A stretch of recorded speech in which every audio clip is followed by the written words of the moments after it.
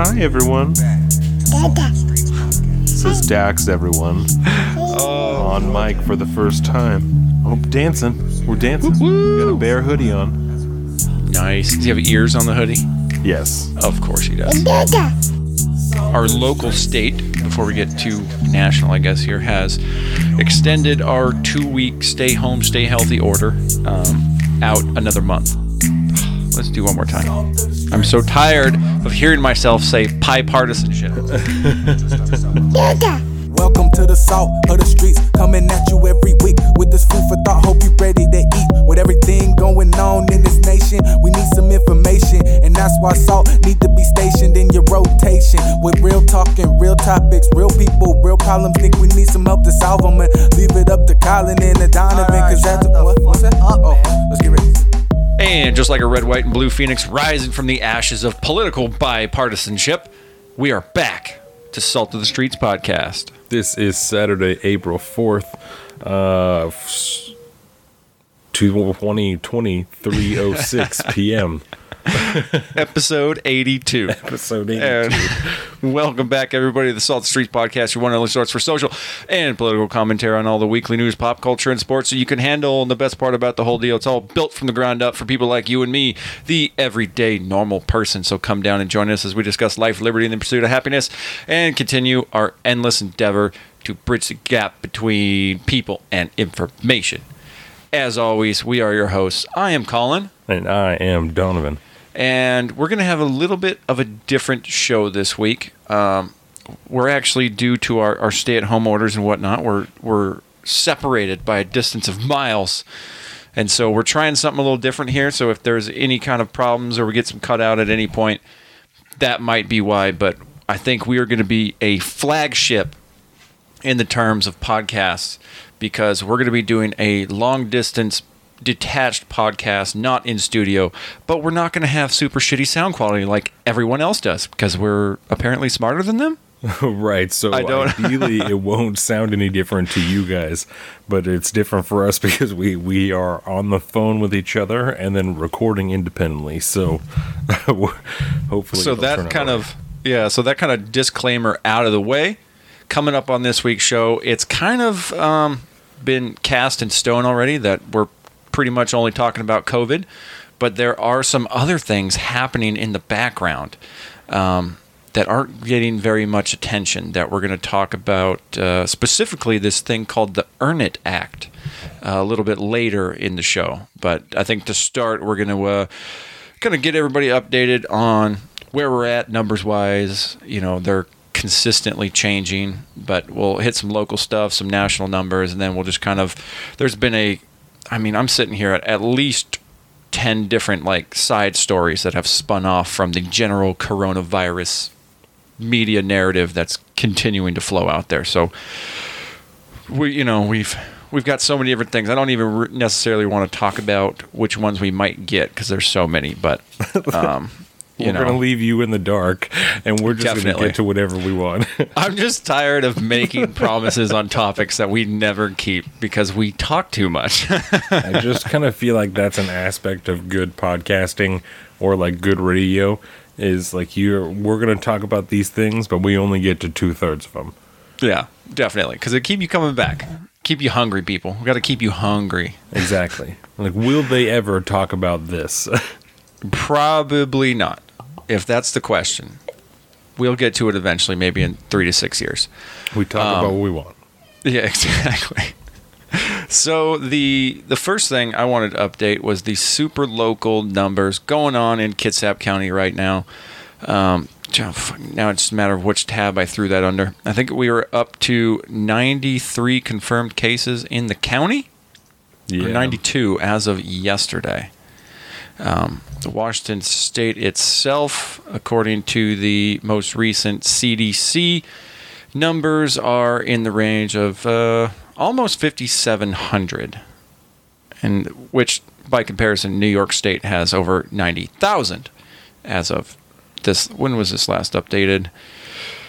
Let's see here. Looks like the 2nd, so a couple days ago. You said that's Thursday. The CDC numbers. Which one was it for Washington State? Washington State is cases reported 5,683, so a little over 5,500.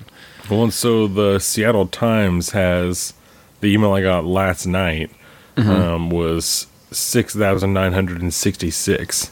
That doesn't surprise me because I think the CDC numbers are only updated weekly, and again, remember that even a couple days of separation here could change those numbers pretty dramatically. Yeah, so what we have, like I said, as of last night from the Seattle Times was 6,966 cases and then 284 deaths.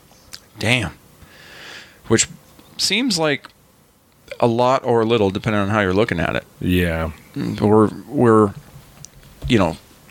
what is that thing they always say? Factors of magnitude or something like that, less than some of the worst hit places like New York right now. Which, thank God, because can you imagine Seattle with 90,000 cases of COVID? I mean, I can't even imagine what those people in New York are going through. And I have family that live over there, but they're all just kind of hunkered down.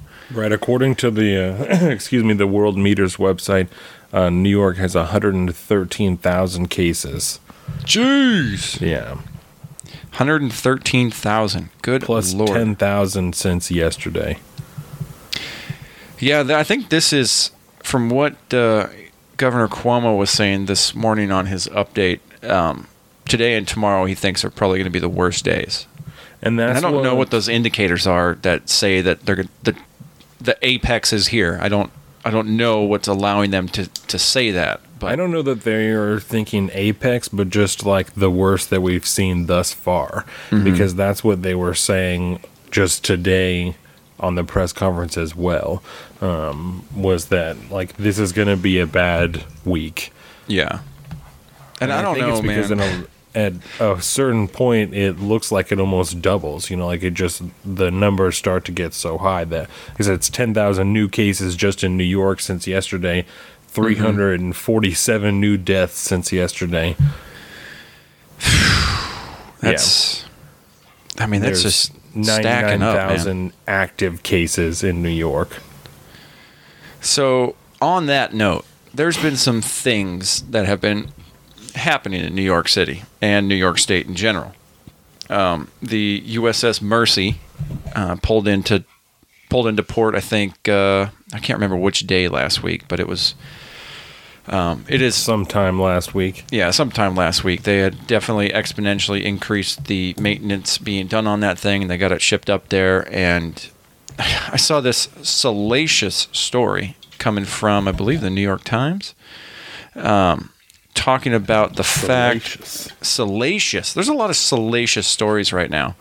But it's talking about the fact that this ship that's docked in New York to help offset the hospitals and stuff only has, it has 1,000 hospital beds, but only 20 of them are being utilized at this point, which indicates kind of a negative narrative, if I could say that.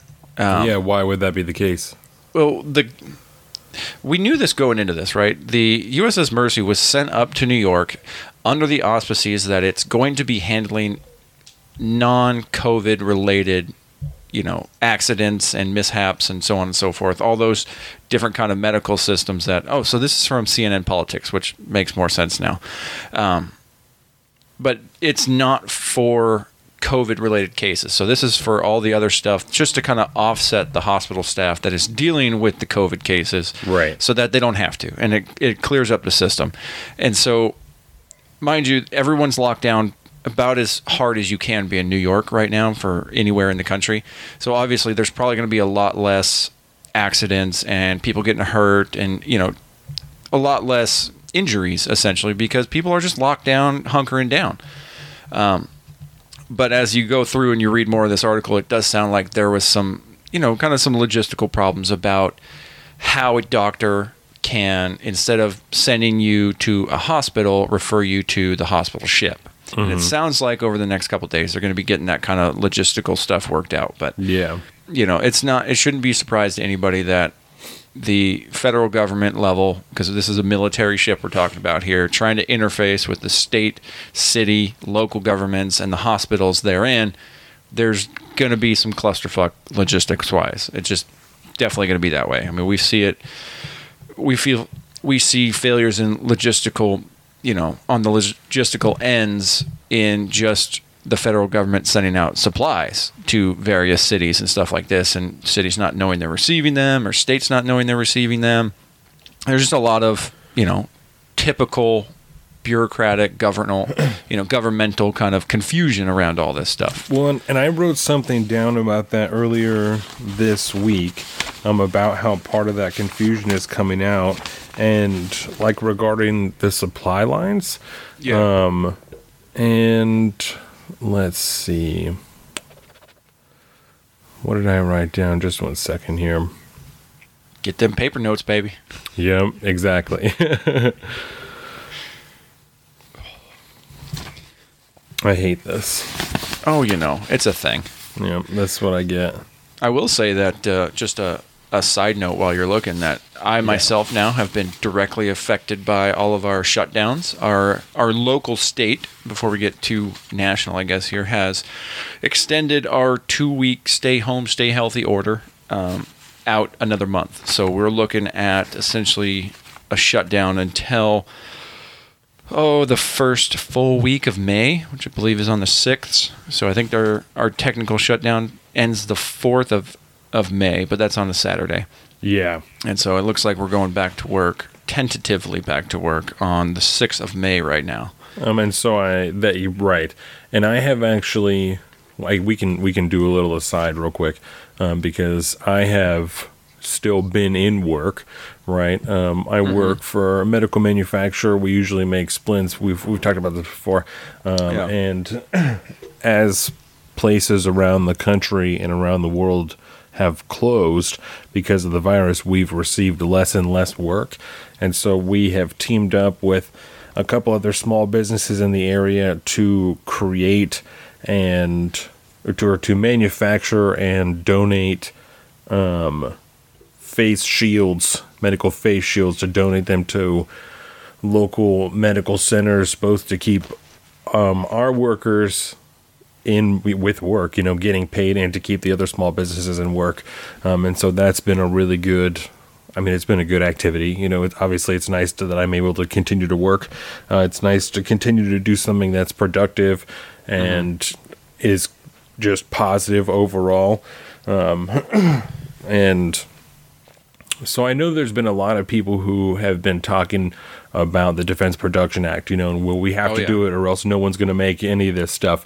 And so even though it's just one story from one small business, there are businesses around the country that are volunteering to make this equipment, that it's being donated or that it's being sold or it's being whatever, and it's easier for us that we're donating it, but the companies that are selling it, the larger corporations, that's where it takes a little bit longer to get distributed, And this is what I had wrote down earlier, is that like the protective equipment is going from the feds to the local distributors, and then it's sold to the healthcare centers individually. And so there's all these people whose hands it's going through before it's actually getting to the hospitals. And there's all this money and all these different people that are placing bids, that it's sometimes taking so long for it to get one place to the other. And that's how some of these numbers can be so skewed from what you're watching every day when you're listening to Donald Trump talk about how much has been manufactured, to how much has actually arrived at the hospitals, at the healthcare centers, like to the first responders, Yeah, and that's something that's, coming from somebody who's dealt directly with purchasing and acquisition and stuff for the military, which it works the same for the military that it does in any other branch of federal government. Yeah.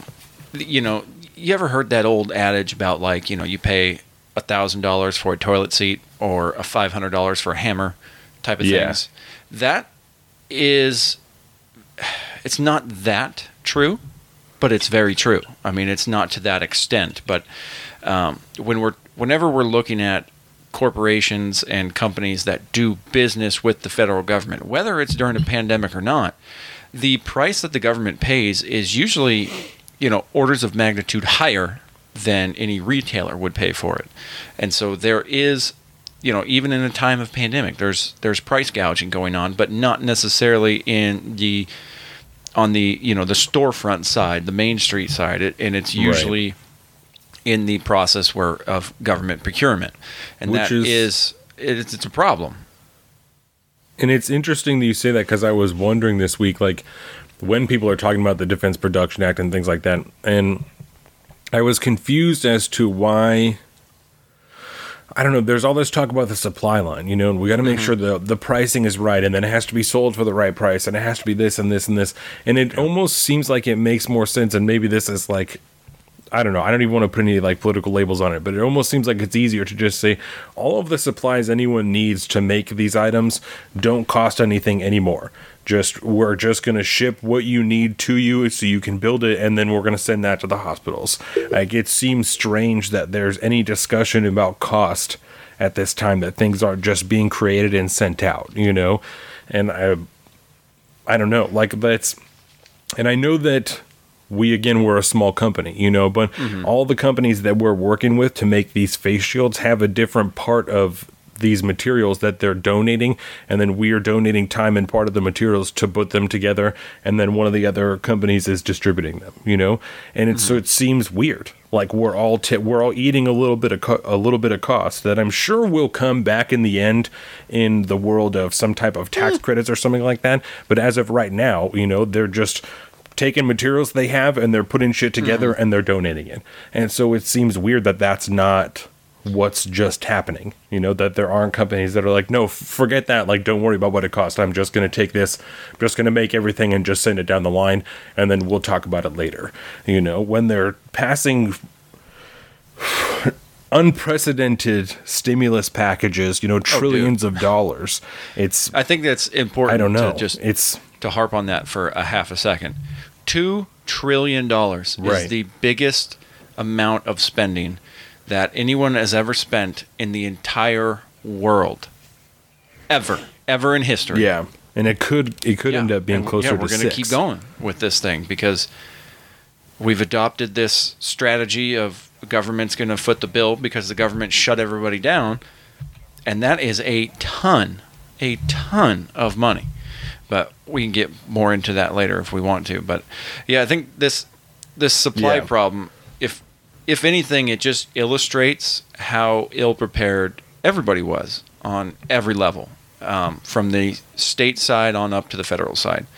And one of the biggest narratives that's being overlaid through all of this thing when we're talking about the supply lines and the lack of PPE, ventilators, that kind of stuff is, every state is turning to the federal government for assistance, right?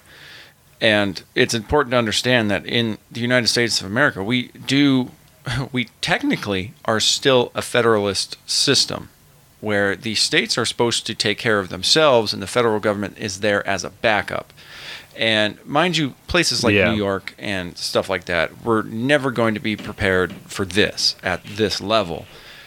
But it doesn't stop the other states from, and just standing as a crystal clear example of unprepared states having to turn to the federal government stockpile and say, hey, we don't have what we need because of X reasons. We need help. And now everything is forced to that federal level, which is never a good way to try to do anything on, as we used to say, like in the military, at the deck plate level, at the Main Street level, if you will. I mean, it's certainly not going to be productive, no, when you have 50 states all going to the same federal government, the same group of 10 people or whatever, or 10 different bureaucratic bodies to try and get assistance. But I have that same concern with the supply lines, with everyone having to buy things and bid on things, even the 50 states, regardless of whether or not the federal government is bidding on it, it's... Yeah, if anything, it's the same kind of thing that we witnessed during Hurricane Katrina. It's like we have this facade almost, this front of an agency of protection or recovery or whatever it is. We have this thing built in place, and we've never really had to utilize it at scale, if you will.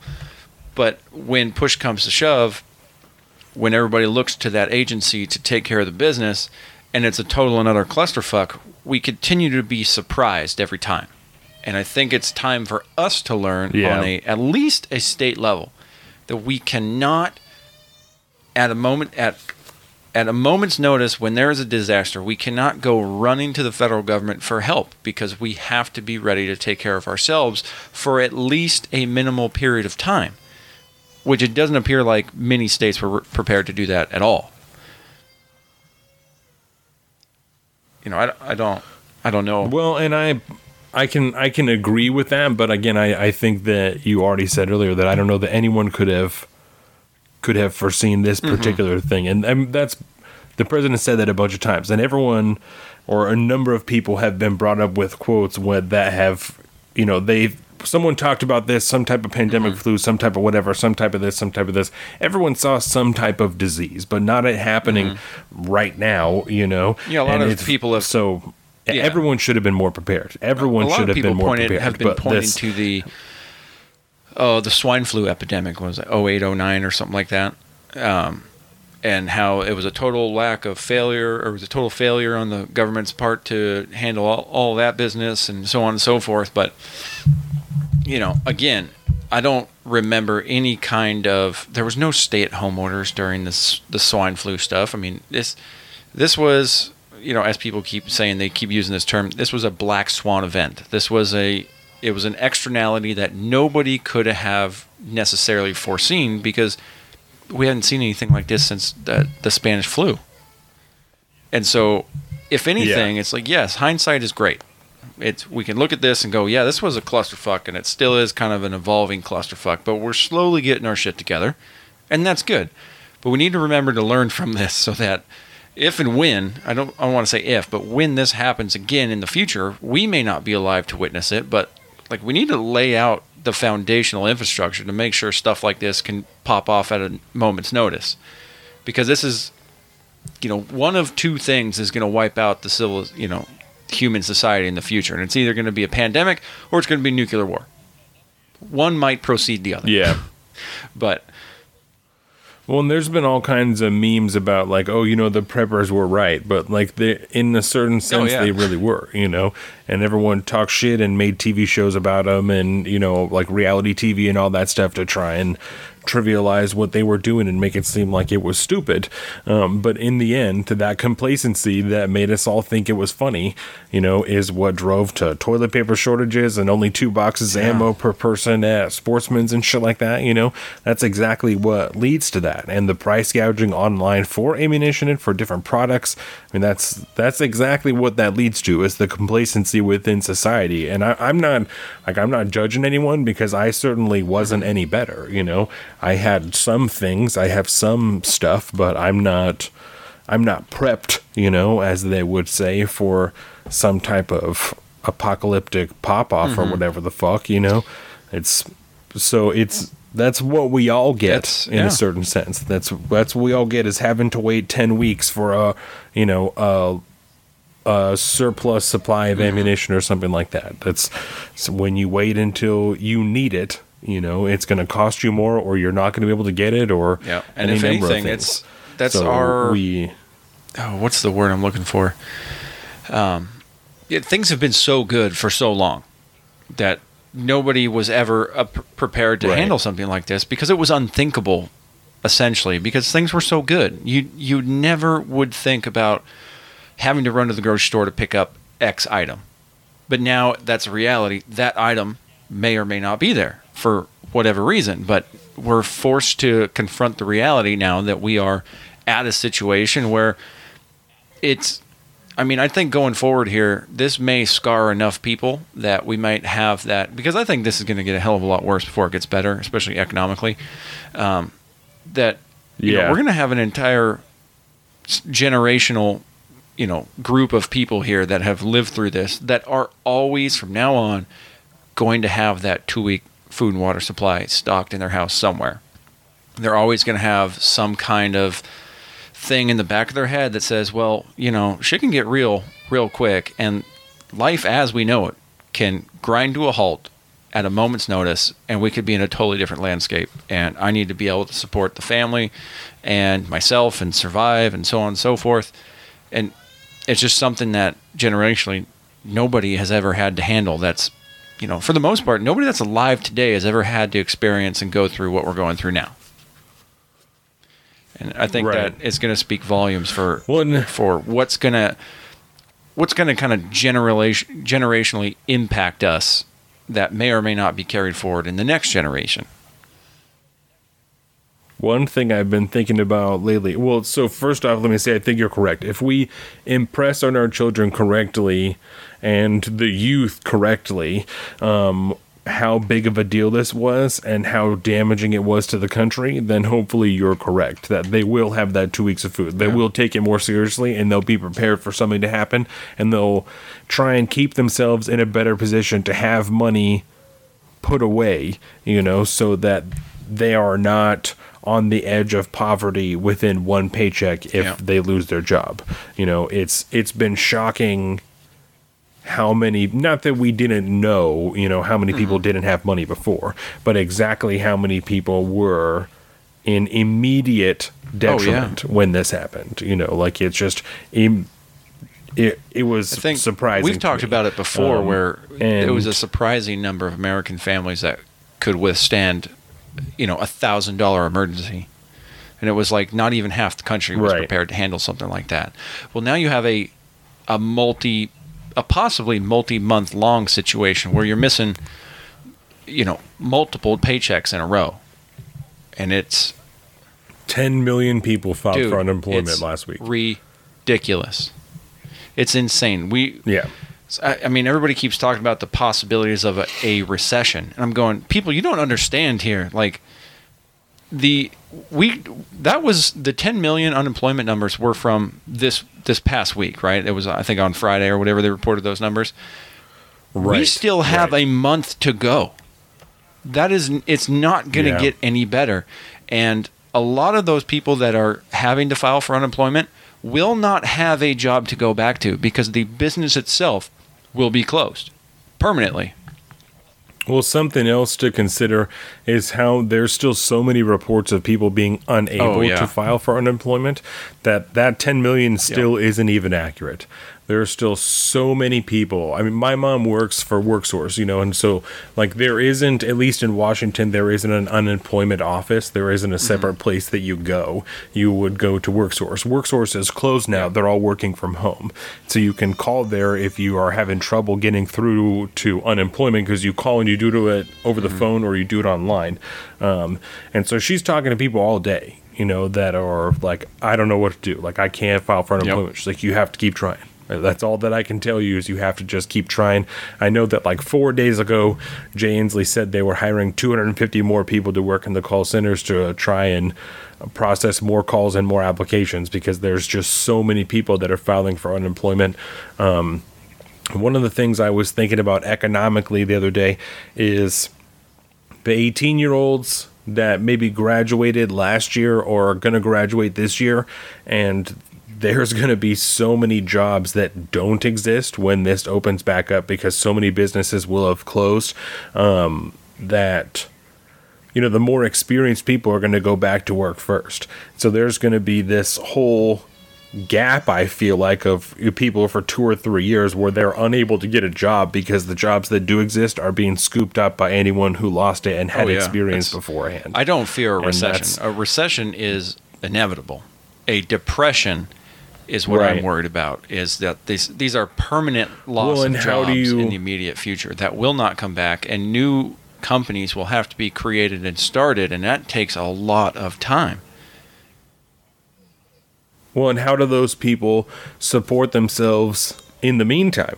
For the 3 years, they're like, do you have to continue to dole out checks like they're doing now to support those people until there are jobs? Or do you, like Donald Trump, when he's asked about a phase 4, he said, oh, well, I'm proposing a $2 trillion infrastructure package, which it just reminds me again of World War II. You know, we talked about this before when we were talking about like the New Deal and stuff like that, and the Green New Deal, and where that came from, and the Civilian Conservation Corps. You know, that's exactly what that is. If you're going to use a $2 trillion infrastructure plan to put Americans back to work to try and rebuild the economy, that's a Civilian Conservation Corps with a different name. That's exactly what that is. I mean, you know, not exactly, but that's essentially like a modern what that era is. Version and of so, that. Right. And so, I mean, you're just going to create a shitload of jobs with an infrastructure plan, and hopefully, in the meantime, enough businesses will have been started with that money that there's jobs for them afterwards. You know, more construction companies or something, or whatever the fuck. I have no idea. Maybe redo all the national parks and shit again, because I mean, a bunch of them are being, not national parks, but I know a bunch of parks around here are being closed because people continue to go there and gather and not socially distance well enough for the state. And so, like, the dog park down in Silverdale is all closed off. You know, you can't drive your car in there and anything. So a bunch of little parks like that are being closed down. So I don't know if that's eventually going to happen around the country, or... Well, I will say this, like, on that kind of note about nationwide type of stuff, the president was asked today during that press conference, I don't know if you heard that part, but I think it's been kind of a pervasive, you know, continual narrative being asked at this point from the media is there, you know, given the fact that there's only a handful of states now that have not instituted an actual stay-at-home order. You know, I think it's like 91% of the states do, or something like that. I can't remember, but he's getting a lot of pressure. There are 41 states with stay-at-home orders, and 4 of them with partial orders. So there's 45 states that have some type of stay-at-home order. And I hate to give it to T-Dog on this one, but constitutionally, it is way better for the President of the United States to get up there and urge everybody to do the right thing and not actually force everybody to. And this continued kind of, I can't read it any other way, but this continual push from the media to try to get him to invoke a nationwide lockdown is rather disheartening to me. And I don't understand the end game here. This, you know, the institutional narrative coming out of the media is it's disturbing to me in a way that I can't even necessarily comprehend, because it is so anti-federalist, republic-based governorship. It's the one guy that you hate so much. You're trying to get him to essentially gain as much control as he can so he can manipulate all the states into doing his will. I don't understand this backwards narrative that's being pushed forth. And it seems so pervasive every time I watch one of these press conferences, which, I mean, they're daily, and you hear it every single day almost. I don't understand where the disconnect is coming from here. I mean, is it just fear, you think? Or I just don't get it. I really don't get it. It's nonsensical to me. And I'm not, as far as a national stay-at-home order, you know, there's got to be some type of way that they would enforce that. And I guess you can leave the enforcement up to the states, you know. As far as what's happening in Washington, that's all that we can really talk about personally.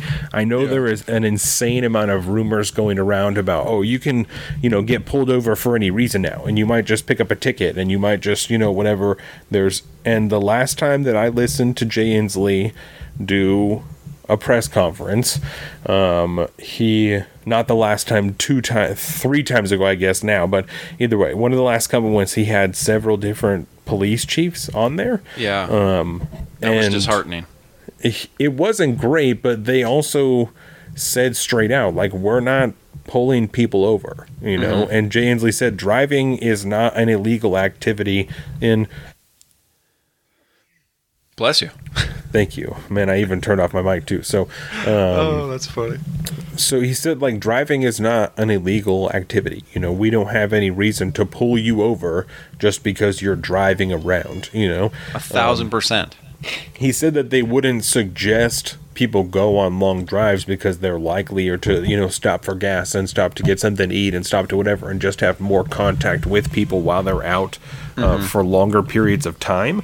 But one of the police chiefs, I think, for Bellevue responded to a question about people, like police harassment essentially in Skagit County for people that were out in a group.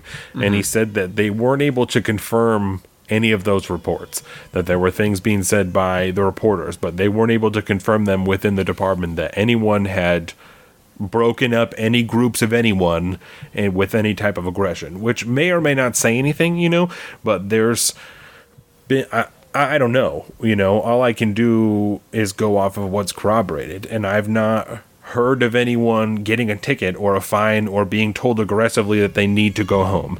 They said openly several times that their whole deal right now is like educate and enforce, or something like educate and advise.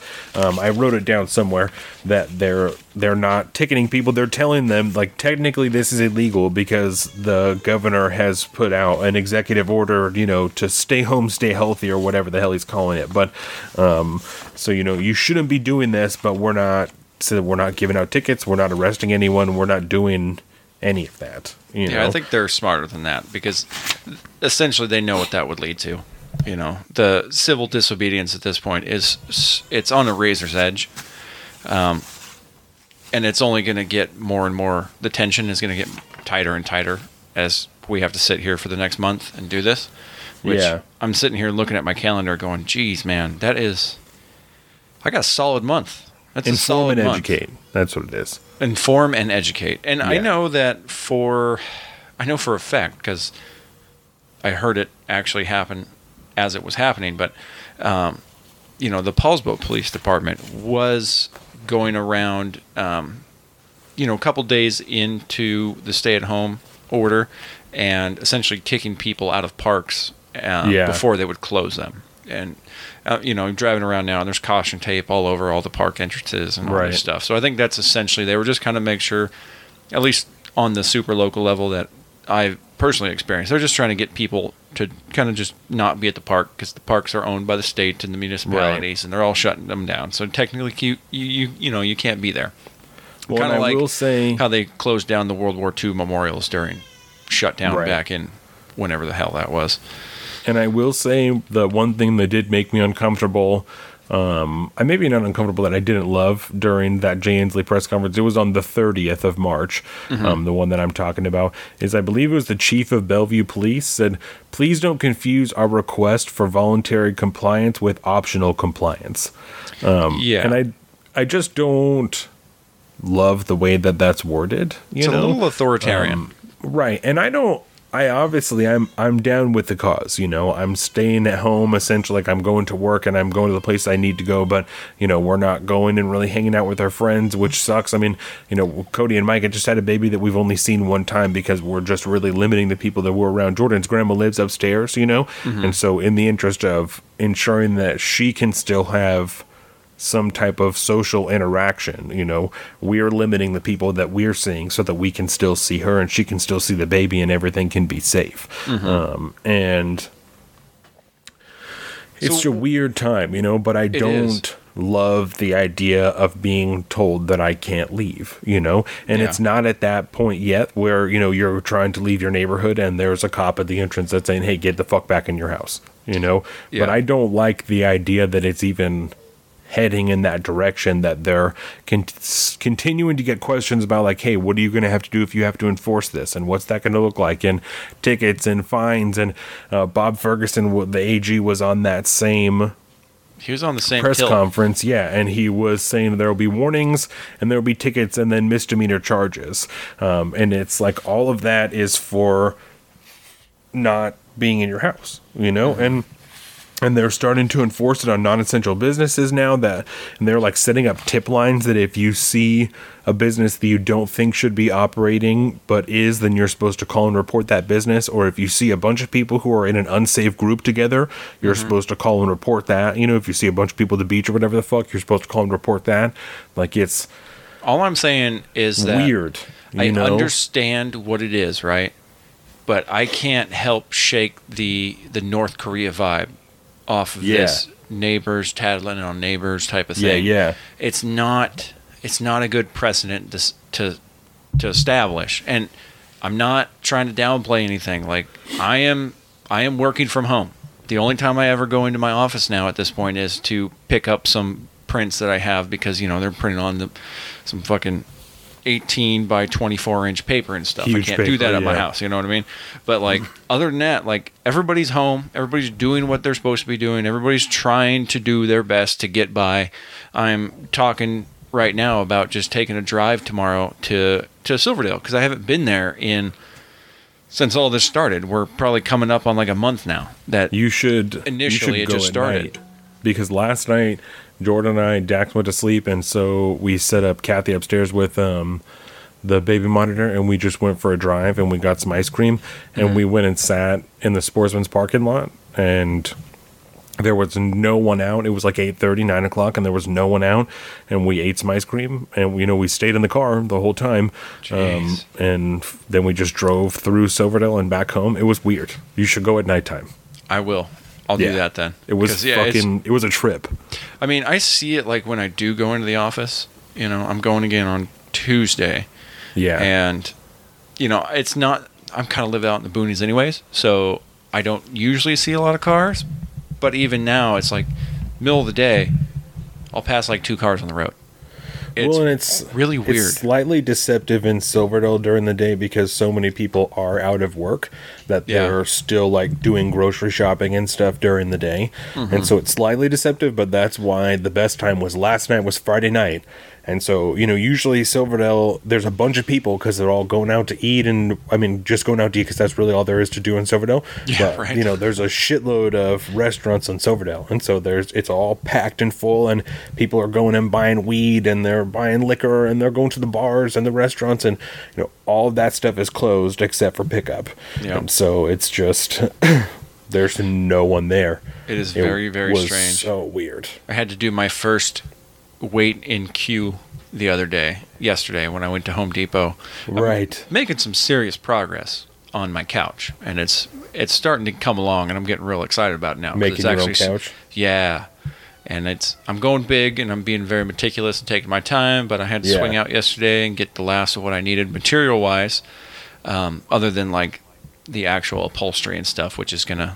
I don't even know if place like Michael's and stuff are open, but I'll find out when I go to Silverdale. They're doing carside pickup. You order it online, and you can go there, and they'll bring it out to your car. There's even like special discounts and stuff. Yeah, Joann's. Jordan has like fat Joann's coupons. That's so what you I need, just Joann's. sign up for Joann's online. I always forget. Michael's is crafty. Joann's is fabric crafty. Exactly. Joann's will hook it up. Yeah, like I said, they'll do it. They'll bring it straight to your car. Sweet. Well, that's nice because that Home Depot thing, it worked out fine. Like I waited in line. They have all the spaces like where you wait in line all marked out to meet social distancing and all that. Yeah. And that's in the store too. Yeah, and in the store, and like checkout was very, very strange. But they're only allowing X amount of people into the store at one time, so you just kind of got to wait there until 49. somebody checks out. And 49. I think they said they only had 12 employees working throughout the entire store. And, 5 of them are cashiers. Right. The other ones are just running around the store frantically trying to stock and trying to help customers out. Yeah. Which the woman that worked there that was kind of gating everybody in and out and stuff when I first got there, she was very, very informative with kind of letting you know, like, hey, when you go in there, if you need help trying to find something, it's kind of hard to find somebody, but I can get somebody on there. If you know you need help finding something now, just let me know. We'll hook you up. We'll get you in and out real quick. So they've been very, very helpful. At least they were nice. straight up about it. Yeah, but it was just it was such a weird feeling. Like I'm waiting in line to go into this warehouse-sized building. Yeah, and it's just you can't shake about this Sportsman's. Yeah. Sportsman's is huge too, yeah. And there's only 49 people allowed in there, and they told you when you're in there, practice social distancing. Like, don't get within 6 feet of anybody. If someone's standing at the shelf you need, just stand off to the side and wait. Yeah. And which is I don't know, It's weird. Yeah, it's very weird. But like you said before, like I get it, but it still is highly uncomfortable. I think the thing that makes me most nervous about it is I don't know how other people are going to act, you know? Yeah. Like, I don't know if other people are going to abide by that 6-foot thing. If I'm at the ammo shelf and I'm grabbing the last 2 boxes because that's all that I'm allowed to buy, and some other guy really wants that, like, is he going to try and take that from me? Is that where we're at now in society? You know, like, people got so wild over toilet paper and hand sanitizer that who knows how it will be if there's any problem after that, you know? And we've talked about it before, that it wasn't a supply line issue. It was like a stocking issue, that people were just buying so much and so frequently. But if people got so crazy over the most trivial things that it concerns me for if there is some type of concern or shortage on something, you know, how are people really going to start to act when that pops off? Like, that's, I think we've had a nice preview of that already. Yeah, over fucking toilet paper, you know? Well, shit, I mean, just even in Home Depot, there was an anecdotal story, obviously, of somebody that just flipped out for a second because somebody got too close to him. Yeah. Like, started screaming at him. It was... It's people wild. are weird right now. Yeah. Did you wear gloves or anything when you went to the store? No. I mean, I had because I had just come from my office, and we have a nice hand washing and hand sanitizing station in the office building, and so I was able to kind of alcohol up before I left, and then I just got in the car, left, and went over there, and I didn't touch anything, and unless I bought it. I knew what I wanted, so, and I kept away from people, and, there's a way to do it, when, especially if you're by yourself and everybody's social distancing, like, you don't have to worry too much about, spreading, unless you're irresponsible in how you physically move throughout the world.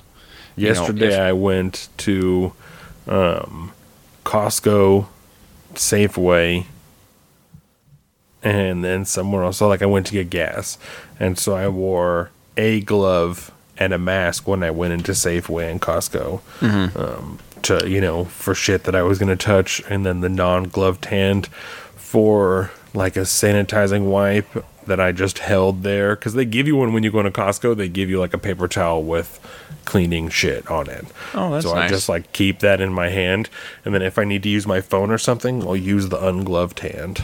The ungloved hand. Yeah. I love Jordan, Jordan's she's starting to get more and more nervous all the time about the whole deal. So she asked me to wear a mask when I went to the store. So, and she's actually making mask fabric ones for us and you guys and the Brentons. Nice. And my cousin's doing the same thing. And I was able to talk to her for a little bit yesterday. Because, her dad, my uncle and stuff just died. And so I was kind of just talking with her a little bit, just to kind of, just to be there.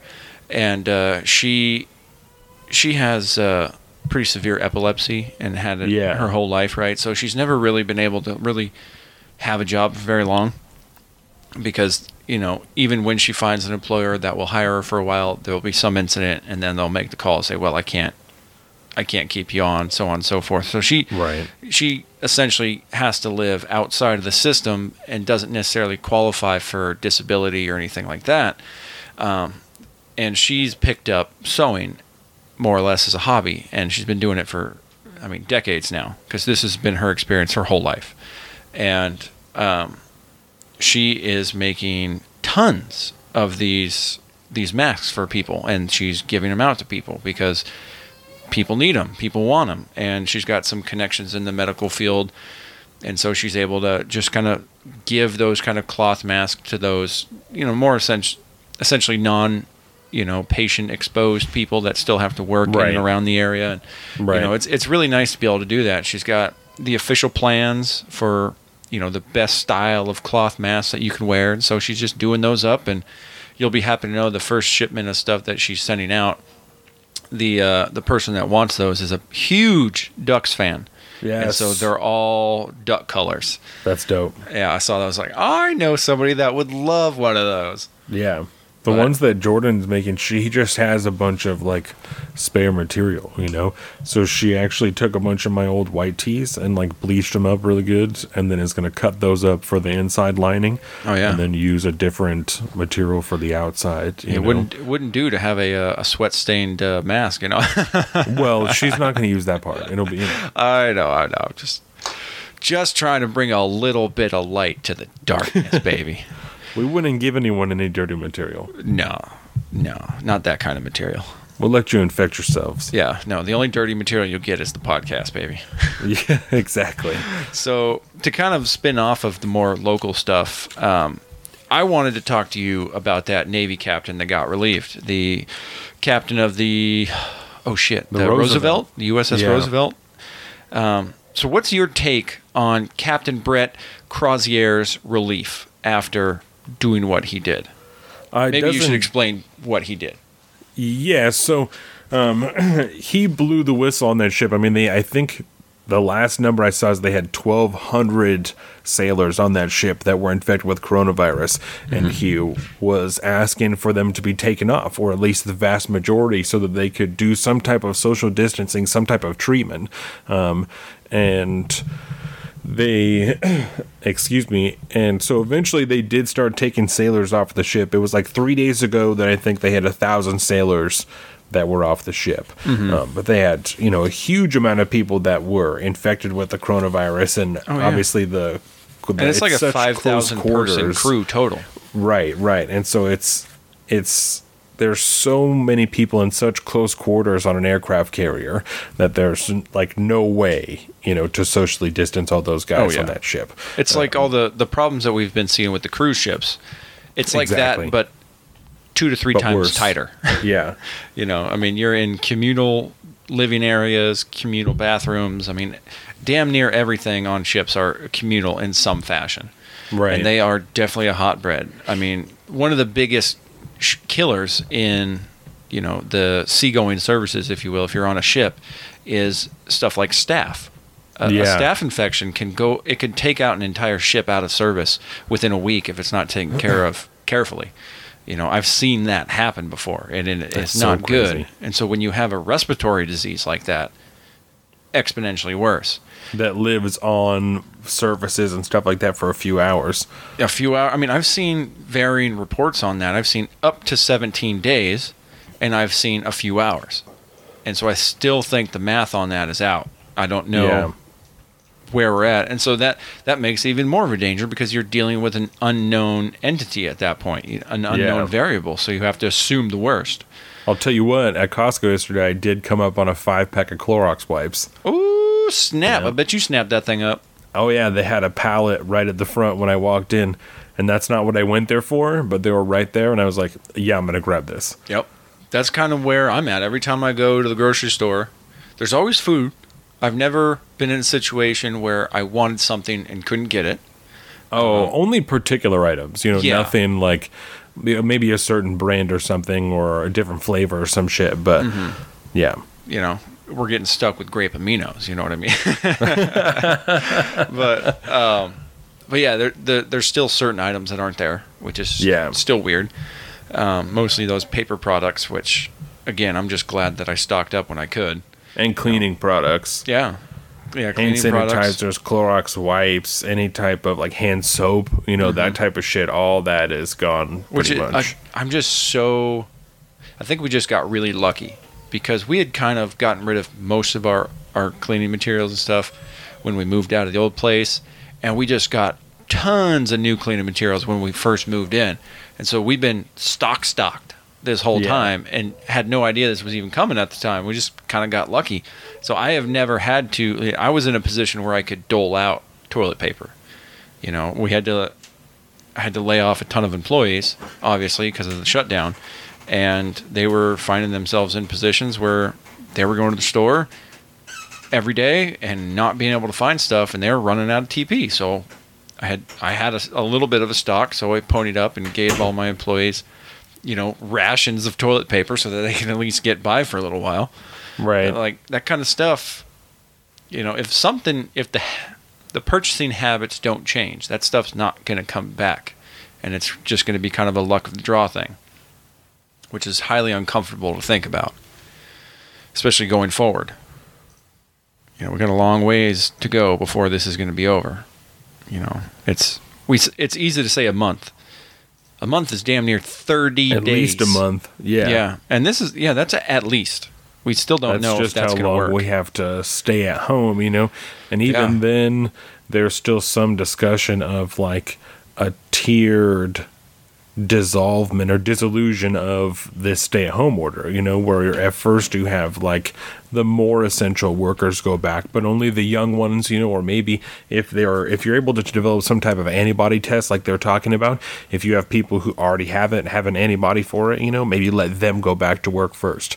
Yeah. And then you wait until there's even less of the virus. And then people who maybe haven't had it, but they're less at risk to have it or to get it seriously, then they can go back to work. And then when it's died off more, like there's all kinds of different theories on how that will be done, depending on when it starts. When it starts and what the landscape looks like at that point. I think Dr. Fauci had said something to that effect during today's press conference. He said, we haven't really necessarily even gotten to that point yet. He said, we're starting to think about it. The conversation is happening. But again, we don't know what going back looks like because we don't know what the landscape is going to look like walking into that situation or when that's actually going to happen. It was just it's all theories last week, at this point. I think. Right. It was just last week, I think, that the president was still saying that he'd love to open the economy back up by Easter. Yeah.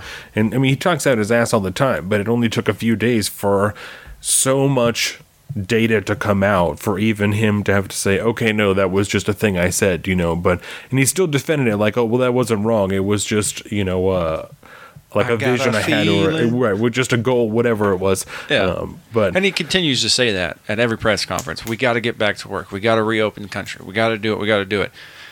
And that's fine. It's just, I guess it's showing that his mindset is in, all right, we need to get back together ASAP. But as soon as possible. Whenever possible is, we don't know. Well, I imagine at least part of that has to do with the election, Oh, yeah. The economy was such a strong point for him, that he would love to see that continue. He has seen a strange uptick in support percentage, since this has gone on. He's seen some of the highest polling numbers since his election. And that can be attributed to any number of things, I'm sure. But I think when it set in for me that he was really focused on the political implication, not that I didn't think that the whole time, but when it really set in for me that he's actively focused on the political implications of this whole thing, is yesterday's press conference. He was talking about and said something to the effect that he thinks that some of the state elections, the primaries, have been delayed to interfere with him or the Republican Party. And it's being done, to try and interfere with them. And when he got asked, he was then asked subsequently if he was looking at some type of mail-in ballots, nationally so that everyone could try and do it. And he snapped back at the reporter and said, no. Like, I'm not doing that. And people who want to do mail-in ballots just want to affect the election and they want to cheat. And that's why I want voter IDs. I want people to show up. I want them to be at the polls. And the election is going to happen on November 3rd. Like, he was very adamant that nothing is going to delay the national election. Nothing will delay the general election. And I thought that was very interesting that he was so hot about that, Oh, yeah. Well, and it's highly inappropriate, too. Obviously. But I will say this, to that effect. He has no say in whether or not a particular state switches over to mail-in ballots. This is something that is generally laid out in each state's constitution and would take a constitutional amendment in each one of those states that don't have that in place already. And I have a feeling that is not going to happen unless absolutely necessary, unless people are having to still stay at home. And you never know, because we have 15 states now that have delayed their primaries. Yeah. And so we're lucky in Washington that we already did ours, or else they might have delayed ours too. Or if not for us having mail-in voting, they might have delayed our primary. We almost definitely would have. And so I think that's still up in the air, about what's going to happen. I think so much that still depends. I mean, people really freaked out earlier this week when some of the death toll projections came out for the modeling, and like on the low end, they're projecting 100,000 people dying by the time this whole deal is over. And that's pretty hard to imagine, and that was on the low end. Right. And the only thing, unfortunately, you can really try and compare that to is China, which has brought up not as far as like how many people have died, but as far as population and things like that. Excuse me. But there's no way to confirm the numbers that are coming out of there 100%, Like China's still reporting that they've got it essentially handled. Only 19 new cases since yesterday, at least according to this World Meter website, 81,000 cases in total. So there's no way to know. There's something to be said by the fact that America has tested 1.5 million people, and we have the most confirmed cases. There's something to be said for that. It makes sense. If you've tested the most people, you're likely to have the most amount of confirmed cases. But that's, there's no number here for how many people have been tested in China. So there's no way to know that. And I got into like a long discussion with Zeke about that actually earlier this week, about how much the numbers are skewed by, and he expressed serious concern about just how many people were in China, and it didn't make sense that with that many people, they only had this many cases. I told him I agreed to a certain extent, but I do think the numbers are not correct. I think that they are fudged. I don't know how much they're adjusted completely, because I think if they were off by too much and their results weren't reflected around the globe, then we would know obviously that they were lying. If there's like a 7%, these are just numbers, but if there's a 7% kill rate globally, but in China there's only a 2% kill rate, we know that there's a huge disparity in the reporting here, because there should be closer to 7%. If and China didn't do anything differently, but they only have that many cases. But there's also something to be said for the way that they shut down their country, and Zeke and I got into a little bit of a disagreement about how well they contained it. He was talking about how quickly it spread, but they also were fucking dragging people out of their homes and shit and locking them up in like gymnasiums. So I like, as soon as it got out in Wuhan and like the whatever province that was, I don't want to be racist and just province. There you go. Yeah, the Hunan province. Hubei province. The Hubei province. That's what it is. Yeah. So I mean, as soon as they started to pinpoint the hotspots, they just closed everything down. They said everyone is not allowed to leave, and if we see you, we're just going to take you to jail. And if you're sick, we might just burn you alive or kill you and then burn you or do whatever. Like, there's also something to be said for that there's reports of them just burning people's bodies that have the virus and shit like that, or killing people. Like, China does some weird backwards shit that there's no way to try and account for how they actually stopped the virus. If they really did, they might have just started killing people. It's and I'm not trying to start out of their purview. Right, and I'm not trying to spread a conspiracy theory, but it's certainly possible, that people just were being killed if they were found to be positive for the virus, or a certain number. I don't know. What do you think about the difference in the numbers coming out of China? I think they're totally and utter bullshit. Yeah, I'm just going to say that right off the bat. China has done absolutely nothing but prove to the rest of the world that they cannot be trusted in any capacity. They have been prospering off the backs of the exported American freedom, if you will, for decades now. They have stolen everything from the rest of the world to get them to where they're at today. They have systematically, with their Belt and Roads Initiative, tried to essentially lay the seeds economically and infrastructurally to tie a bunch of nations to them, just like they've done with the United States over decades and decades by purchasing up all our debt and getting so involved. There is absolutely no way that the communist dictatorship of China would be truthful in their response. There was that. Did you see that Washington Post story that came out? I want to say it was earlier this week. Where did it go? Oh, where are you, Washington Post? I got so many damn tabs open. Talking about the possible origins of the COVID-19's beginning in China.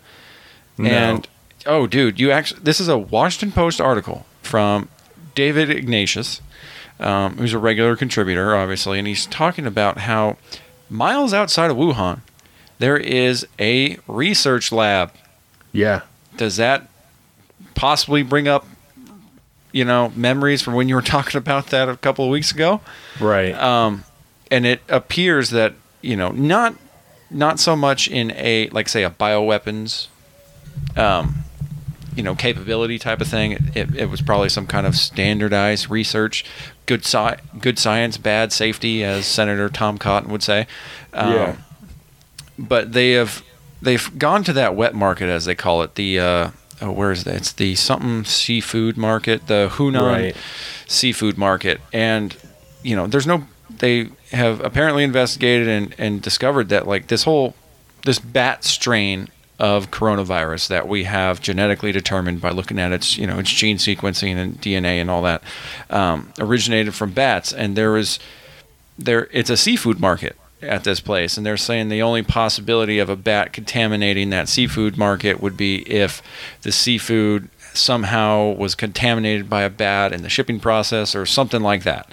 And so he's trying to rule out the possibility of it actually, its actual initial start point being from that market, but somewhere near the market. He's talking about a researcher who was doing some work with bats and forgot to wear his protective equipment and was just getting rained on in this cave by bat urine. It's, mind you, it's just one story, and I think it's technically on the opinion page, but I think it says something for the Washington Post to run a story like that. Right. Especially considering their previous stance of calling Trump a racist for shutting out China during the travel ban. Well, and I'm torn between, what's being reported scientifically and what I feel in my heart, Yeah. I told you that guy, Michael Osterholm, that was on Joe Rogan, and he was just on C-SPAN yesterday. Oh, yeah. He was talking about that there doesn't seem to be any genetic indicators in the virus that it came from a lab, But I also, if patient 0 is in... I don't know how that works, if someone in America has the exact same virus that came in China, and if that indicator would still be in there, or if the indicator would only be in patient 0, who had that actual, the first exposure. Infection, yeah. Right. If the first exposure was from a lab, would they be the only one that would have that indicator that it's from a lab? Because everyone after that is going to be, some type of transference between person-to-person transfer. So I don't know if that indicator would continue.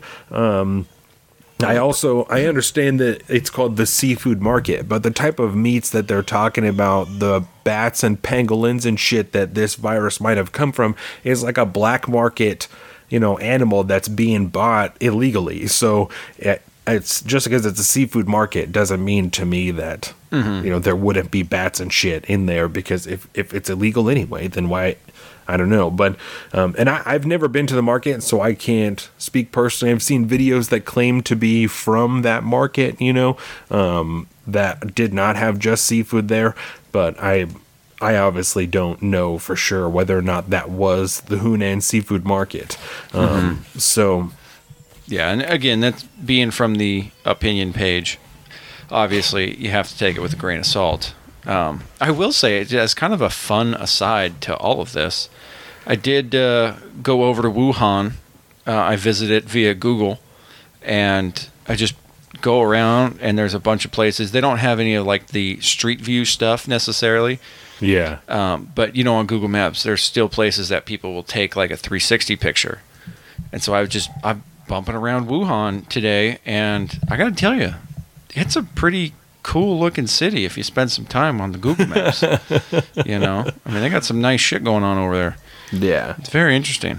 Mind you, there's smog everywhere, but I guess that's just China. So I wanted to push back on one thing, because I wanted to go jump real back to that Navy captain that was fired, right? Oh yeah, because I want to. Yeah, I saw a reporter today on the press conference really try to come at President Trump about this and try to get him to say whether he thinks it was right or wrong. And the general narrative that I'm reading so far is that this was a travesty. This captain was just trying to raise the flag. You know, he's trying to call for help and save a bunch of innocent sailors and all this good stuff. He didn't deserve to be fired. And I don't agree with that at all in any percentage. He definitely deserved to be fired, relieved of command, even if he was technically doing the right thing. But I wanted to get like an actual take on, why do you say that? Because before you continue, just to interrupt really quick, the new numbers from the Seattle Times for the state of Washington: 7,591 cases of coronavirus and 310 deaths. But I also wanted to add the amount of people that have recovered, because I think that number is just about as important. Yeah. And globally, we have 246,000 people that have recovered from the coronavirus. So globally, yeah. Out of a million plus? 1.1 million, yeah. Okay. And so there's only 64,000 people that have died globally, and 246,000 that have recovered. And so all the other ones are still actively dealing with it. But, of those numbers, we've got 4 times the amount of people that have recovered that have died. So that's some serious good news. Sorry, go ahead. No, that's all right. So back to this captain. My major problem with what happened is that I am looking at the letter that he sent, kind of outlining his need for evacuation or whatnot. Well, newsflash, if I'm looking at the letter that you sent, you fucked up. You cannot broadcast to the world that one of our massive strategic military platforms is essentially out of commission due to disease and then broadcast that to the world. Whether his intent of that was, his intent was obviously right. Mind you, he skipped the chain of command. Apparently, it's hard to tell because told the world we have a whole boat that's open to. Okay, I feel you. And so militarily, he broke good order and discipline. He jumped the chain of command, and he allowed something to go public that should have never seen the light of the day to the public. Period. That should have been dealt with internally. I can understand that, and that's where I'm at. Just from the military standpoint, you can't do that. And even if he tried to do it the right way, and somebody along the line leaked it, you're still responsible. And so, and just because he gets relieved of command, that's not a career-ending thing. He got relieved of command for poor judgment, which it was, obviously. And he wasn't discharged from the military. He was just relieved of command of that boat. Yeah, and he'll still, he'll be able to finish out his career. He'll probably never be a boat captain again, obviously, because you can only fuck up once. But, I get it, but I also get him being relieved 100%, and I'm totally on board. And the people that don't understand that probably just don't have the understanding of that military bearing and what's kind of required of you. When you sign the 3,500 pages of that contract that you're walking into when you sign up for the military, you are forfeiting most of, if not all of, your constitutional rights in place of a new set of rights. And they ain't as stringent, you know what I mean? And so you can't necessarily have the right to do that. And so I totally get it, but I also get it from like the kind of the outrage side too. But I really wanted to hit on that because it's a big narrative, and he's kind of a martyr at this point in the media's eyes, but still can't be doing that, man. I think you're right about the perspective, because prior to having discussed it with you, I hadn't considered that, whether like the way that it had happened internally, but that makes much more sense. So I think it's, especially for things like this, and when we talked about like Eddie Gallagher and stuff like that, I think it's really important to discuss things like this with people who have been in the military or are in the military, because things are so different when you're a soldier or a sailor or an airman or a whatever than from when you're a standard civilian, that it's almost... You just would never think about it. They're not things that would ever come into your mind to consider. Yeah. So I think that's very important. I think that's very interesting. Just had to sprinkle a little of that perspective on there. You know what I mean? Yeah. No, 100%. So let's talk about economics, right? Okay. Or at least like the stimulus package, because we're getting a little up there. Dax has not slept this whole time. He got a new tooth today, and he's getting his 2-year molars, at 15 months. So he's doing everything early, and he's got like 3 molars coming in now. So he's just on a quick aside. Are you having any trouble finding like baby aspirin or baby Tylenol or whatever that kind of stuff is to help him go along with that? No, okay. Not yet. We haven't had any problem yet. No. That's good. Nice to know that kind of stuff's still on the shelves. Yes. The last time I had to buy it was when I was at the store that time. So, we'll see where we're at in a couple of days when I got to go back. But there you go. So economics. Yes. With the financial aid package. Yeah. I have a really hard time trying to call it a stimulus package. I think it's kind of nonsensical either way, but I can't go there. We'll just call it phase 3, right? There you go. So this is the $2 trillion. It's $2.2 trillion. It could end up being as much as $6 trillion when it's all said and done. That's a lot of money. Mr. B. Hi. Oh, yo. Do you want to come talk on the mic just for a second? Say dada. Say dada. Something? Oh. Microphone? Dada. Oh my God. Say hi, everyone. Hi, everyone. Dada. Dada. Says Dax, everyone. On mic for the first time. Look at that. Oh, dancing. We're dancing. Woo-woo. We got a bear hoodie on. Nice. Does he have ears on the hoodie? Yes. Of course he does. Dada. Yeah. Microphone. I feel like Dada is the only words I've heard him say. Dada. He says a lot of other stuff, but that's the favorite one. Dada is the favorite, that's for sure. That totally makes sense. That doesn't make you feel good at all, does it? You do not rub that in Hi. Jordan's face, do you? No. Does he says say mama when he wants something. Oh, okay. Can I use that one more time? All right, sweet boy. Thanks for making a guest appearance. Do you want to say something, babe? Nope. Well, you said something, so you did it. Woohoo! Oh man. Well, we'll be done here soon. Yeah, we can talk some economics, and then we can move along. Yep. Yeah, no, he didn't take a snap like at all. So just not committed. So if he doesn't take a nap now, does he go to bed any earlier? Maybe a little bit, but if you put him to bed too early, then he'll just wake up really early. Man. So you just kind of have to occupy him. Yeah, and, kids, they just don't know the glories of sleeping in yet because they have no frame of reference.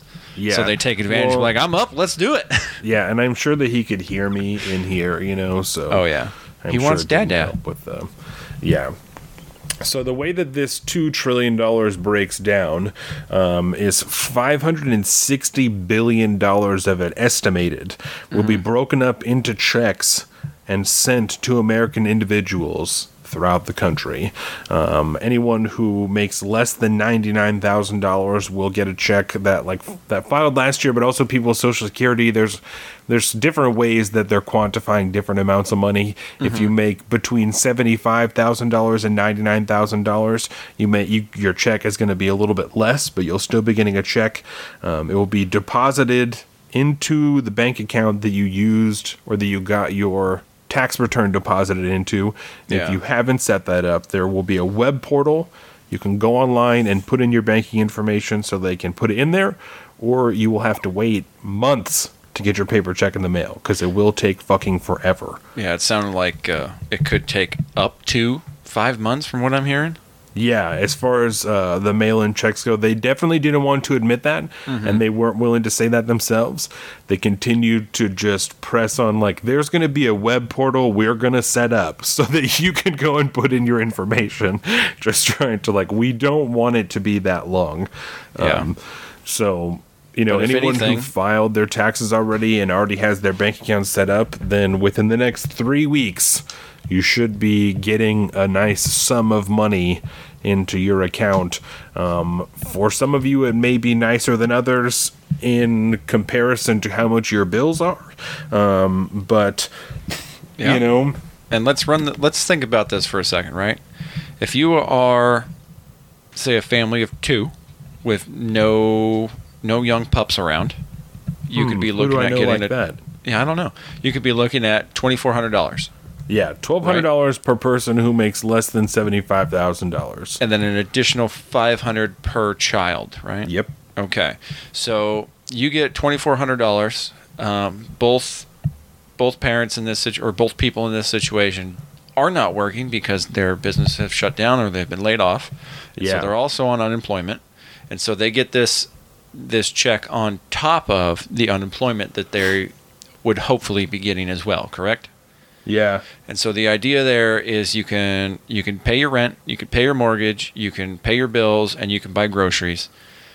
I don't know if necessarily that's enough, but I mean it will certainly be helpful. Especially because $1,200, if you're working full time, that's only $7.50 an hour. Like that would be equivalent to your paychecks if you make $7.50 an hour, which is, I mean, not the minimum wage in Washington State, you know? Yeah. So if you even have a minimum wage full-time job in, I think it's $11 now, or some, maybe it might be $11.15 or something like that in Washington State. The minimum wage is super high here. I think it's $12 an hour. Unless you're in Seattle and it's 15. So, I mean, before taxes, you know, that's $1,900 a month. Yep. And so, I mean, that's not going to be anywhere near and whatever your pay is. And if you're missing out on work for several months, if you're, you know, a full-time worker at a restaurant or some shit that has to close, you know, like the Red Apple Diner, you know, like they had to close. They just weren't able to pay their bills and everything like that. So, or at least lay off all their workers, you know, so they weren't doing, I don't know. That just doesn't, it almost seems like a new payout is inevitable, you know, if that's what it's going to be and there's nothing else coming, then I don't know how you're going to avoid that. Yeah, because unless you can say, let's just assume that the 30 days ends and we go back to the economy full speed ahead, everybody goes back to work who still has a place to go back to work. Yeah. Then ideally most people would be okay because they can go back and they can get their full month's pay by the end of the month and be able to get back to some semblance of normal. I don't see that happening, but which is why I see another payout being inevitable at some point. Especially because even just to use myself as an example, you know, like I'm still able to go to work, but I'm not getting the same amount of hours that I was before. Yep. And so I'm missing on money, but I'm still working, you know? And so I'm not able to like collect unemployment or anything. You know, I've just been having to use my vacation hours and stuff to make up for what I'm missing because I'm not working, because I don't qualify for like the emergency corona, you know, stay at home pay because I'm not staying at home. I'm still working, you know? So it's like a weird place to find myself, and it's not like I'm the only one in the country who's in the same position, you know, that's still working but isn't hitting the same amount of hours, so they're not making enough money, you know. And being that we're a one-income household, we operate on pretty thin margins, that if I don't make that amount of money every week, you know, that starts to cut into the bottom line pretty quickly. And so even people who are going without, even people who are okay now, you know, are we going to be okay in a month? It come May 4th when all this set is done with and maybe the guidelines do or do not get extended, you know, where are we going to be at then if all we've got is, you know, if we're working even less than and all we've got is this one-time payment of $1,200. Yeah. Like that's that's only going to be good for so long, and for so many people, it's already not enough. You know, and if anything, it just illustrates the vast disconnect that still exists between our political class and us plebes. It's, they just throw an arbitrary number around there, and then you got even the president. Like, that's a lot of money that we're giving out. It's comparatively not really. $560 billion is a lot of money, but not when it's broken up into $1,200 payments or $700 payments to people who make less than $99,000 but more than $75,000. If the people that are they're going to be so drastically affected by this, I can think of a couple of them that I know right now, because they, for whatever reason, they don't trust banks, and so they are kind of they get a paycheck, they go get it cashed at a check cashing place, and then they just have cash. They don't have any kind of affiliation with banks whatsoever. I'm not going to ask them what they do tax purpose wise, but if they haven't been filing taxes, they're not getting a check. Right. And it's those people that live the closest to the ground like that are going to be the worst off. Right, because you're right, it is going to the people who filed taxes in 2018 or 2019. Yep. And if you didn't file taxes in either of those years, then you don't have a check coming in the mail. And you probably have bigger problems. Right, and that's why they're still allowing people to file their taxes. Well, many reasons, but that's one of the reasons they're still allowing people to file their taxes. Oh, yeah. Government's never going to not allow filing taxes. Right. No, they're going to get there somehow. Yeah, but if you haven't filed taxes, then you don't have a check coming. And if you haven't filed taxes and you don't have a job now, you're ultra boned. You don't have any help coming from the government, And it's at that point, those people need to be looking for a way to start making money. There are ways out there now that you can do it. But, I mean, it's kind of funny because it illustrates that if you're not part of the system, if you're operating on the outside edges of society, the way we think of it, and you don't have a valid driver's license or an ID or something, and you just kind of live, sovereign citizens, fuck the government type of stuff. Like, well, it does pay to be part of the system in some capacity. Sometimes, even if it's just a little bit of help, yeah. And I will say do you have the breakdown of how much of that money was going towards the SBA loans, or was that part of the first package? Yes. So what we have here is $560 billion for individuals, $43.7 billion for education and other things, $153.5 billion for public health, $500 billion for big corporations, $377 billion for small businesses, $339 for state and local governments, and then a $26 billion safety net. So $377 for small businesses in the form of small business loans. That it seems like it's mostly focused on payroll. Like that's what so much of this is focused on, is ensuring that the money goes to payroll, which I understand to a certain extent, but it also doesn't make sense how you're supposed to continue the rest of your operations. Especially when you're already shut down. And I just saw an ad on YouTube earlier that explained, I'm sure not totally, but the gist of the process. And it said you can borrow up to 250% of your payroll costs monthly.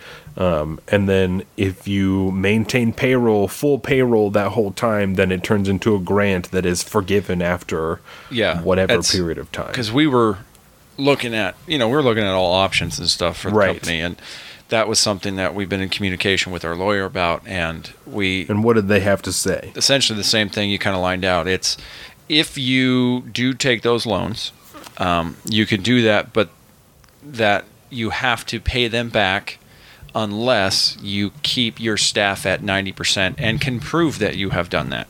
So I don't know if that's just kind of a certified payroll that you would have to send out, but I'll tell you right now that most small businesses are not going to get involved with that unless they absolutely deem it necessary. Most people will opt to close their doors. Period. Why is that? Well, part of it is the unknown aspect of whether or not you're ever going to actually be able to pay that back, or when you might actually be able to start working again. So you're looking at all these unknowns, and when you're dealing with the survivability of a company, you don't take any chances. So you do what you have to do to make sure that the company is there on the other end, so that way everybody continues to go forth and can make a living, and then you can rehire people at that point. Well, but even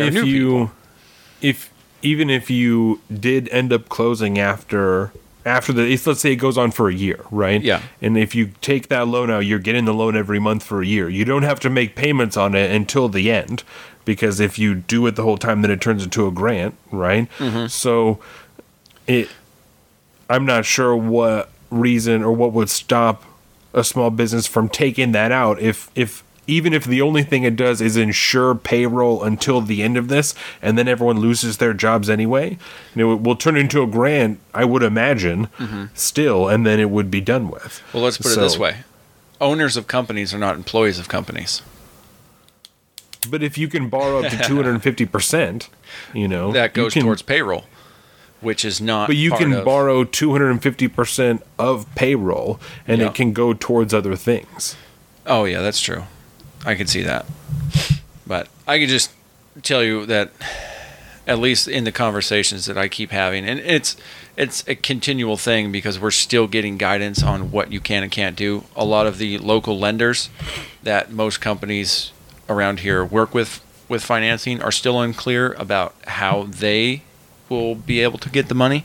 Yeah. And so there's still guidance coming out, and it sounded like there's going to be some more over the next few days going into next week. Well, they said they had, the government says what it says, but they said that they had released new guidance and just put it on the website for the Treasury.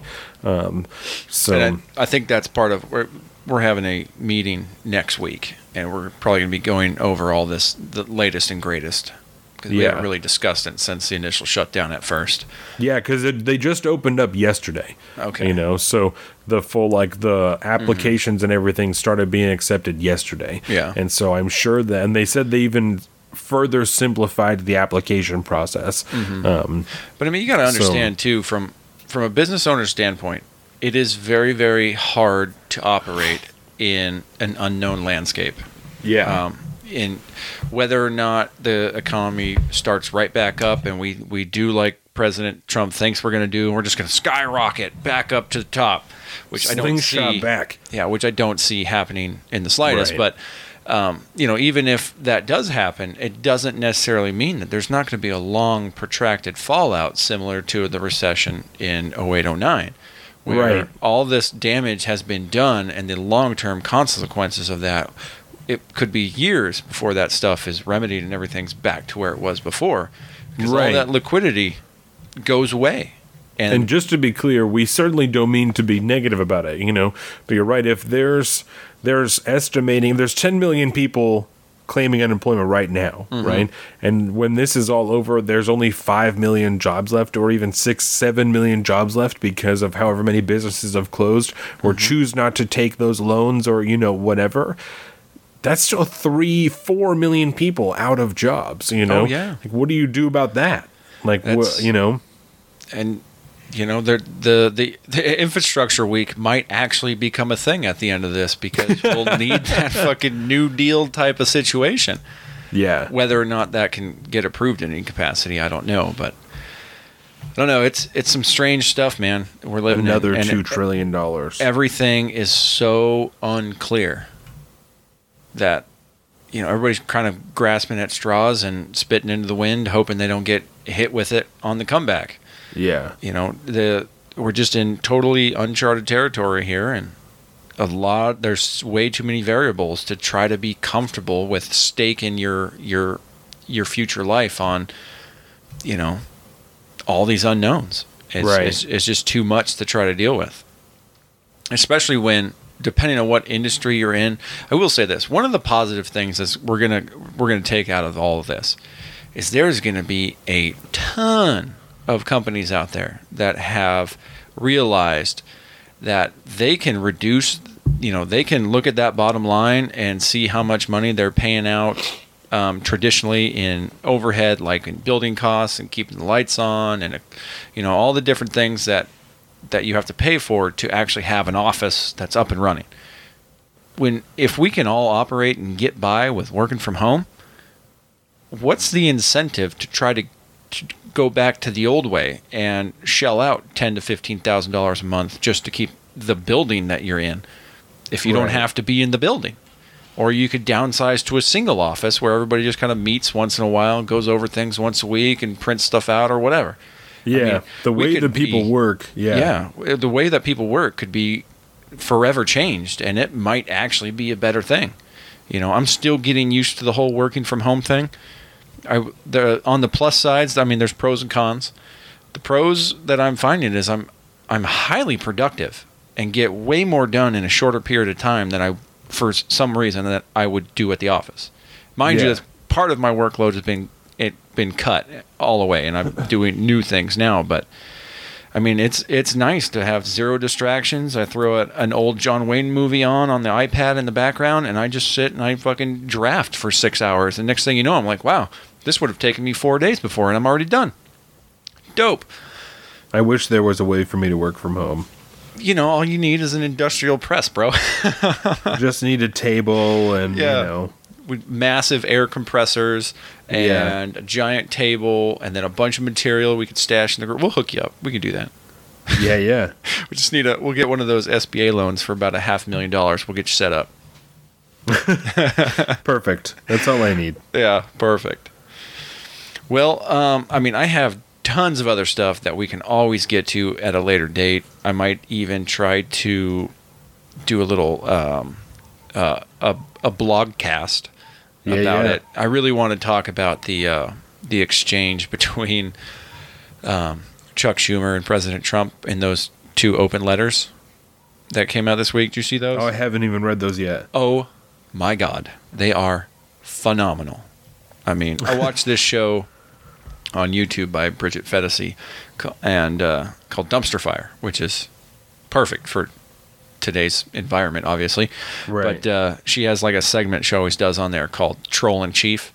Man, if this does not hit the #1 spot on Troll in Chief, his response to Chuck Schumer's open letter, oh my God, Donovan. Well, send those to me and I'll... Yeah, send them to me and I'll read them. And we can even throw them in the show notes. I'll send you the links and stuff too. Because it's fucking beautiful, dude. Beautiful. Perfect. So, but yeah, man, if we gotta wrap things up, you gotta get back to daddy work. We can totally do that. Yeah, it's dad time. Do you have a liner at all? Oh, I absolutely have a line. Yes. We will talk sports next time. There's been some stuff happening. Obviously, sports are essentially canceled. So there's still been some trades and stuff happening in the NFL. So we'll detail some more of that next time when we have a more figured out schedule. It would have worked out better today, but Dax just did not take his nap. So it just didn't work out this time. But next time we'll get it done. One of the cons from working from home. That's exactly what we're talking about. Exactly. But I appreciate everyone sticking with us. Happy we could still get together and at least talk a little bit, get some good information out there. If anyone has any questions, anything we didn't get to, obviously, let us know. Reach out to us. We have our social media. We're still being active. I am at Salt of the Street on Twitter and at Alpaca_Donovan on Twitter or on Instagram. And Colin is at Big Bird Offie on both those things. You can find us on Salt of the Street on Instagram, Salt of the Streets on Facebook, Salt of the Streets YouTube, saltofthestreets.com, just redone, all done up and fancy and saucy looking. It is amazing. Everybody go check out saltofthestreets.com right now. Stop what you're doing. Podcast is over. I mean, wait for the line, obviously. Yeah, so we'll have some links to that, obviously, and posts on that come Monday when this episode drops. So, and can I just say, because I know Jordan's going to listen to this at some point, Jordan, you are an absolute amazement. That new site looks, I mean, it's a Cadillac, man. We used to roll around in it makes the old site look like a jalopy. It is so polished and streamlined and beautiful. So I just wanted to thank you from the bottom of my heart. Thank you, baby. All right. So, man, I got some plans after this. You know what? It's just a good old-fashioned garlic bread butt shove. What is that? It sounds delicious.